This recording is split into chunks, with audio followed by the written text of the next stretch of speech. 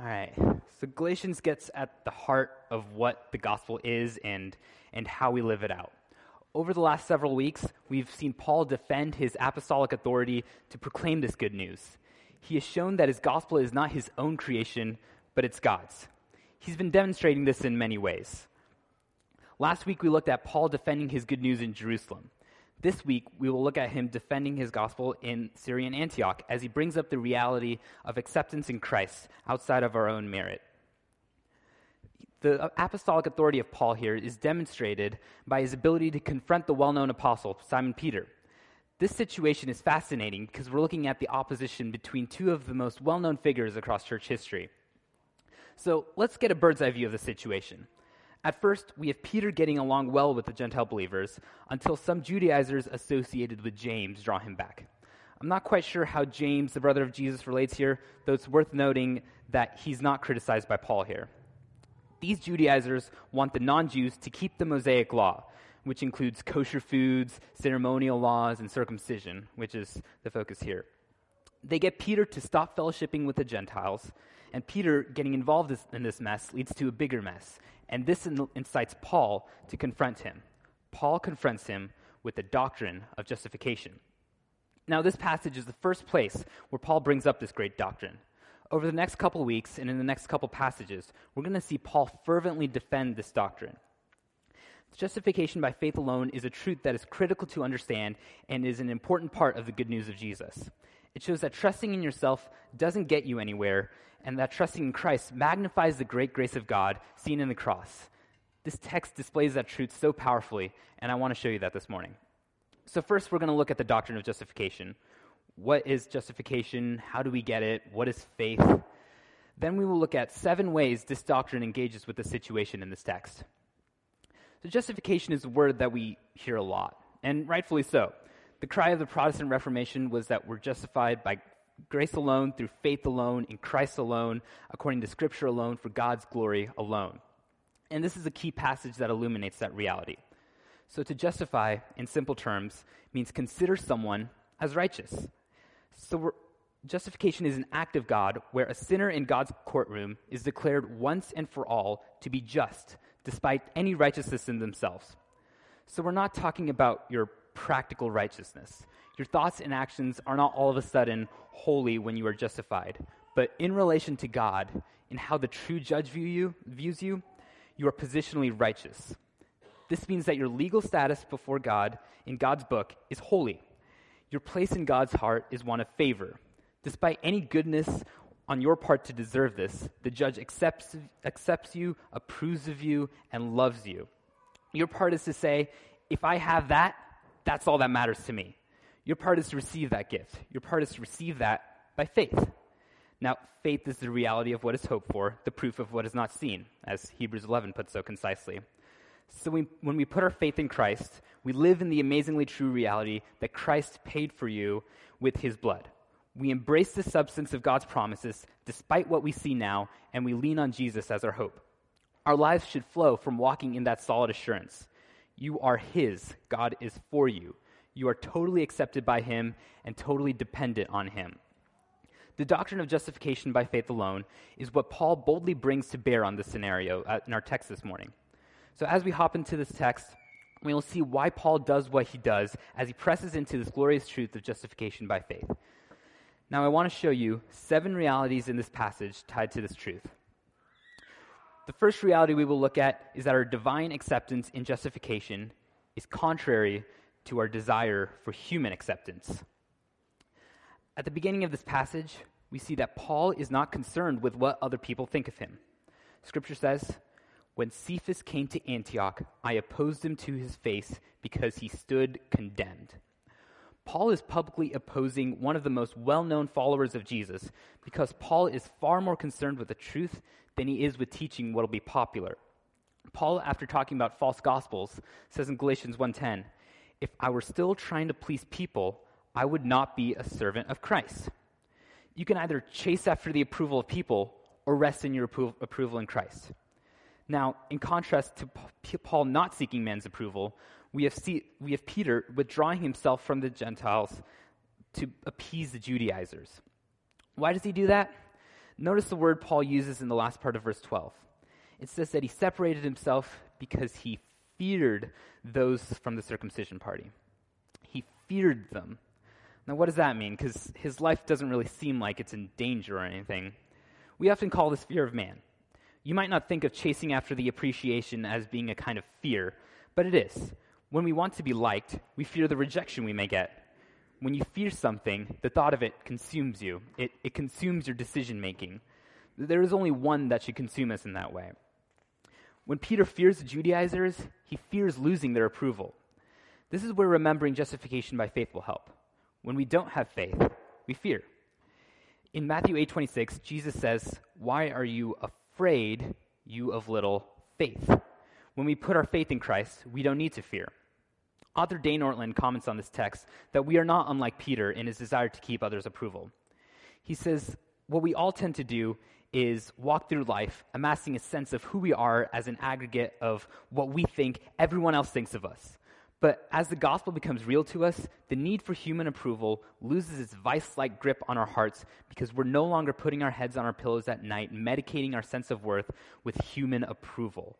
The doctrine of justification frees us not only from the judgment of God, but also from the judgment of people in the present. And this is true because we don't want to get so caught up in our standing before people that we forget our standing before God. In the Christian life, only our standing before God should hold any gravity. As justified Christians, we are totally accepted by God, so we don't need to look for the approval of others. So, having looked at how we shouldn't seek after human acceptance, but rest in God's approval, we now go to our second point. Our common justification tears down our social walls. Paul says that Peter regularly ate with the Gentiles.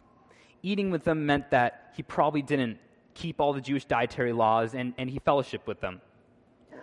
When the Bible talks about fellowshipping with one another, it often describes eating together. When the Bible describes how Jesus reaches out to broken people, it says that he eats with tax collectors and sinners, Matthew 9:11. When the Bible talks about someone under church discipline, it says not to eat with such a person, 1 Corinthians 5:11.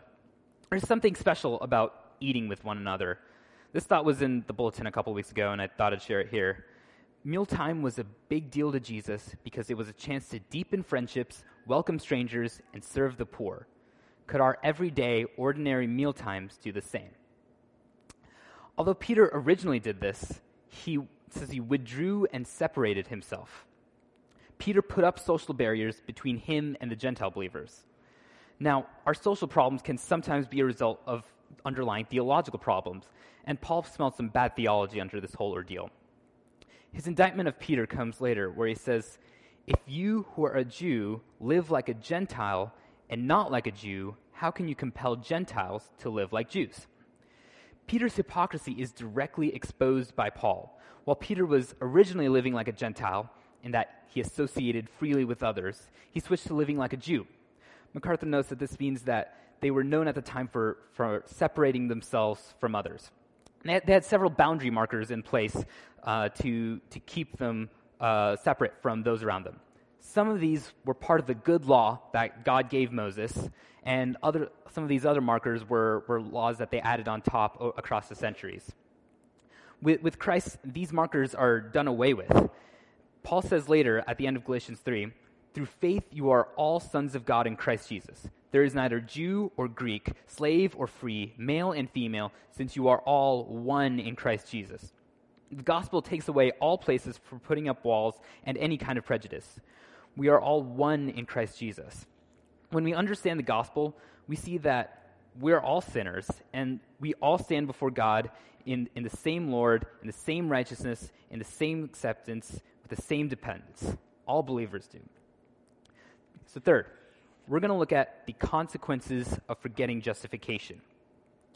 Now, justification might seem like a basic doctrine that you won't forget and start working for your own salvation.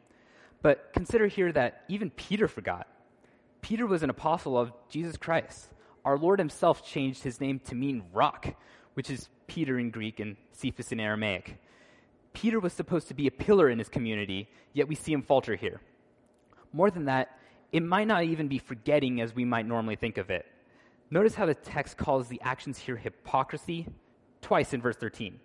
the rest of the Jews joined his hypocrisy, so that even Barnabas was led astray by their hypocrisy. A hypocrite can say one thing and live another way. If you had asked Peter in the scene if he believed in justification by faith alone, he may very well have agreed, but his actions didn't point to that. In the same way, you can think that you believe all the right things about justification in the gospel without putting your hope in Christ. This is why it's important to be reminded of truths like this. Notice the compounding effect of Peter's sin. Many Jews joined him in his sin. Peter's effectual denial of justification in this situation affected those around him. The passage says that even Barnabas joined in the hypocrisy of the Jews. Barnabas was a ministry partner of Paul mentioned up in verse 9. Many people are getting swept away in the wake of Peter's cowardice. So there's some serious damage going on here, which explains why Paul is handling this in the way that he is. Paul says in verse 14, "When I saw that they were deviating from the truth of the gospel, I told Cephas in front of everyone." Paul is publicly confronting Peter on this issue. This goes against what our instincts may tell us to do in regards to handling conflict. We may think that Paul should handle this with Peter privately, but Paul is perfectly justified in going after Peter in this way for a couple reasons. First, in the context of this book, Paul is defending his apostolic authority.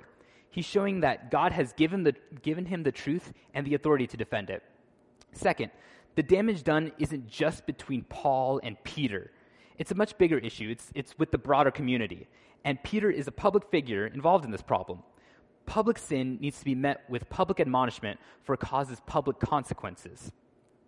Third, as justification by faith is being ignored here, the truth of the gospel is hanging in the balance.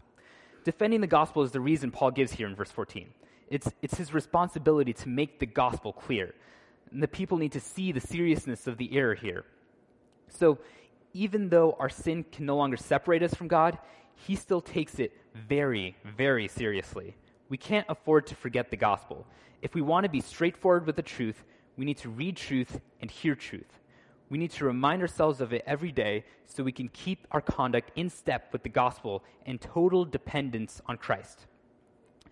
The fourth point is that our justification frees us from relying on our own righteousness. So let's start in verse 15. We are Jews by birth and not Gentile sinners.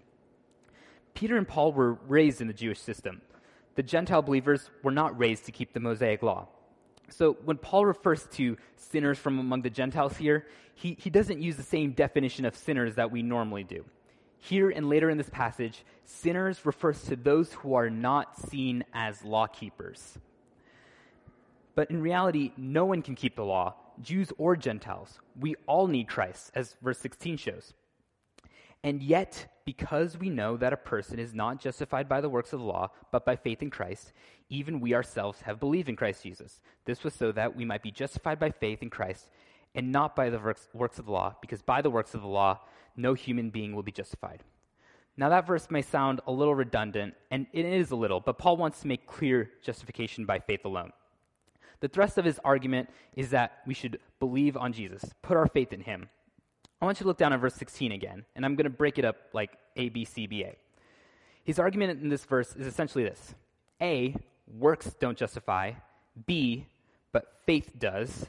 C, therefore put your faith in Christ. Believe on Jesus. Because back to B, faith justifies, and A, works don't. That's his argument in that verse. In other words, he's saying you need to put your faith in Christ because your works don't get you anywhere. Saying your works give you merit with God is legalism. As justified believers, we don't rely on our own righteousness. We must rely on Christ and his righteousness. Our prideful self wants to work to earn what it is, wants to work to deserve what it is given. But with the gospel, we are free from that. Now, many of us grew up knowing what the doctrine of justification means. You may not consciously try to work your way to heaven, but there may be ways where we live as though we have not grasped our innocence in Christ. You may act as though you were originally saved by faith, but your works keep you saved. But that's not the case, because the moment God grants you faith, he once for all time counts you as righteous. You may act as though your works dependence is okay because you say, oh, God produced those works in me. But even God-produced works don't justify us before God, only faith. You may act as though God owes you something because of what you do, or you're so worthy of God's acceptance, but our works don't get us anywhere with God. You may act as though God likes you now. How much God likes you now depends on how we live. But no matter how much Bible reading, service, or faithfulness we have, none of that will make God have more favor on us than he already does. We already stand as perfectly righteous before God.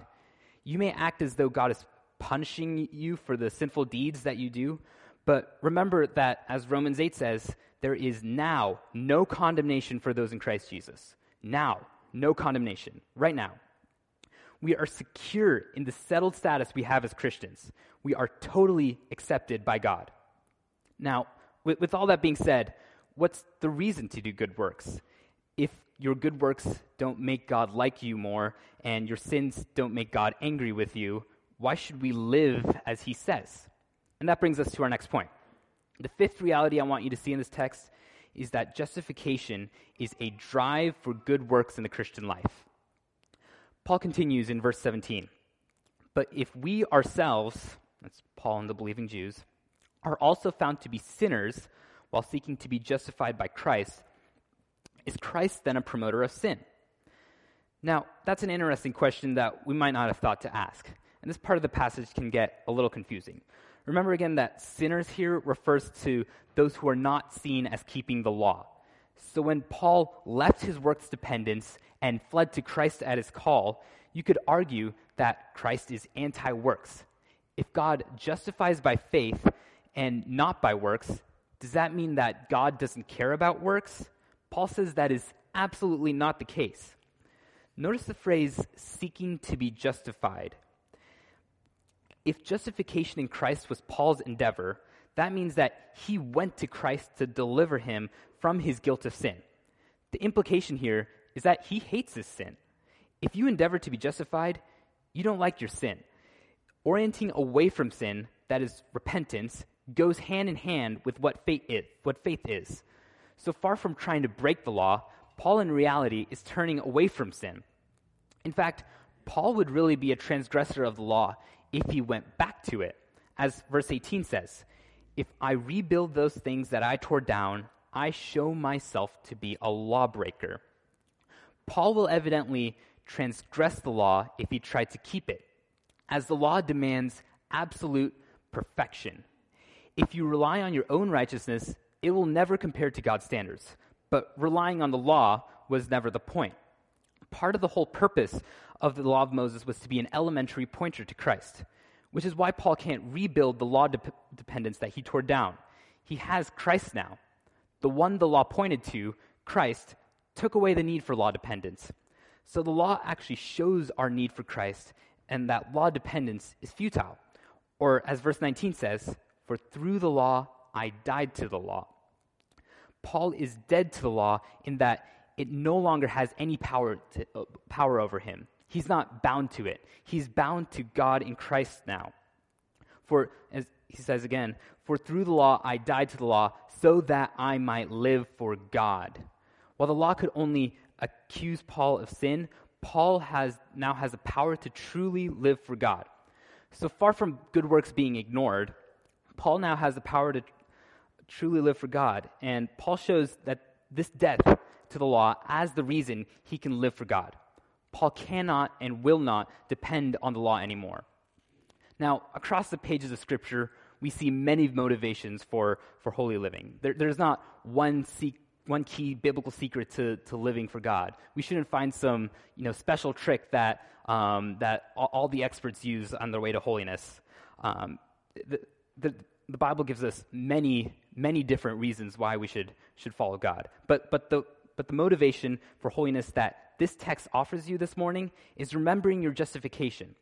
The stuck in sin you is not how God sees you now that you're a believer. You don't have to rely on works to merit you anything, but you live by faith in the new standing he has given you. You are totally accepted by God. Let that draw you into a total dependence on him. For a sixth point, we will look at your union with Christ as the basis for your justification by faith. Verse 20, I have been crucified with Christ, and I no longer live, but Christ lives in me. The life I now live in the body, I live by faith in the Son of God, who loved me and gave himself for me. The way Paul speaks of the significance of Christ in this text is just incredible. Paul's union with Christ is such that he shares in his death and life. He says in 1 Corinthians 1:30 that Christ is our righteousness. We share in him. This is why Paul is able to be free from the law, because Christ's righteousness is his. It's imputed to him. In other words, this righteousness is now under Paul's account because he is in Christ. The supreme judge counts us as righteous when we are justified because he sees Christ's righteousness in us since we are united with him. When you put your faith in Christ, everything that Christ is becomes yours. We receive him by faith. So justification by faith doesn't just happen just by accepting certain truths to be real. Faith is not merely a mental agreement to facts. John Calvin says that by faith we not only acknowledge that Christ suffered and rose from the dead on our account, but accepting the offers which he makes of himself, we possess and enjoy him as our Savior. In a word, faith is not a distant view, but a warm embrace of Christ by which he dwells in us and we are filled with the divine Spirit. I love how he puts that. Faith is a warm embrace of Christ. So justification by faith functions because of our embrace of Christ. So our total acceptance of God is because when we embrace Christ, we were united with him, and God sees us as he sees his Son. Likewise, our total dependence on him is because, as verse 20 says, I no longer live, but Christ lives in me. Now, we can still go deeper into how justification by faith functions. The passage ends this way. I live by faith in the Son of God who loved me and gave himself for me. I do not set aside the grace of God, for if righteousness came through the law, Christ died for nothing. This brings us to our seventh point. The ground of the grace of God in justification is the cross of Christ. When Paul talks about his faith in Christ, he brings up Christ's love and sacrifice that he made for Paul. This is personal to Paul. Christ loved me, gave himself for me. Jesus didn't die for the world in some removed, abstract way. His death was deeply personal in his love for every individual believer. Paul's faith is in view of this love and sacrifice. And this isn't just a faith that Paul has. The text says he lives by faith. The life Paul lives in the body is in the reality that Christ totally accepts him and loves him, and that Christ gave his own life for him. Now what's the significance of Paul saying he gave himself for him? We see from verse 12 that its significance comes through whether or not righteousness comes through the law. It says, for if righteousness came through the law, then Christ died for nothing. As Paul established earlier, righteousness does not come through the law. If it did, we wouldn't need Christ's death because we could avoid God's just wrath on our own. But as it is, Christ's death is significant because we were under God's just wrath and it needed to be satisfied. This is ground zero of the gospel. Christ satisfied God's wrath with his death as the pinnacle of a life lived in perfect obedience to God's standards. There on the cross, our sins were placed on him as our substitute. In doing this, he bought us and brought to us all the blessings of God's grace.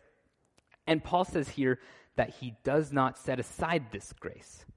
This grace has value beyond what we can imagine. While the offer of the gospel is totally free, in a sense, grace is not free. It's not cheap. It costs our friend everything. As Paul says, the Son of God loved me and gave himself for me. What greater price can someone pay, and what greater gift can someone give than themselves? Christ gave us that gift, and he paid that price. But we often count this gift as cheap by the way we live. We nullify the grace of God when we live as though the cross has no impact on our lives. This verse shows us that the way we live says something about what we think about the cross and what we think about God and his grace. Paul shows us that if human performance can achieve right standing with God, we diminish the magnitude of God's marvelous grace. God's total acceptance of us was purchased on a cross. Our lives should cling solely to that grace and dependence. So that was our 7th point. I'll quickly review the points again here.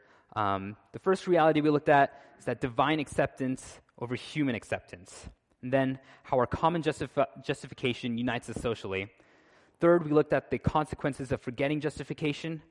Fourth, we looked at the freedom we have from relying on the law. Fifth, remembering justification is a motivation for Christ-dependent works. And then we looked at how our union with Christ is the basis for our justification by faith. Lastly, the ground of the grace of God in justification is the cross of Christ. I hope we all see that justification by faith alone isn't some overrated truth that should come up in evangelism and then take a back seat. This text is not in an evangelistic context. Peter is already a believer in this text. For believers, remembering that we are settled and secure should be an instinct in the Christian life. We are secure in God's eyes. Peter had forgotten that the faith that God grants us at salvation is what God uses to sustain us throughout our lives. Although he only forgot for a short time. He later writes in 1 Peter 1:5, "You are being guarded by God's power through faith for a salvation that is ready to be revealed in the last time." God will guard you and keep you as someone who already stands in right relation with God. You are totally accepted by God, so walk in total dependence on him by faith. I'll close with the comment that Reformer Martin Luther makes on this text.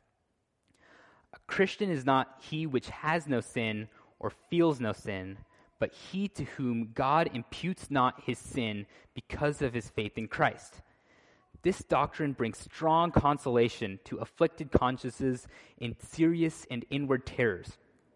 It is not without good cause, therefore, that we so often repeat and beat into your heads, into your minds, the forgiveness of sins and the imputation of righteousness for Christ's sake. A Christian has nothing to do with the law and sin, especially in the time of temptation. For inasmuch as he is a Christian, he is above the law and sin.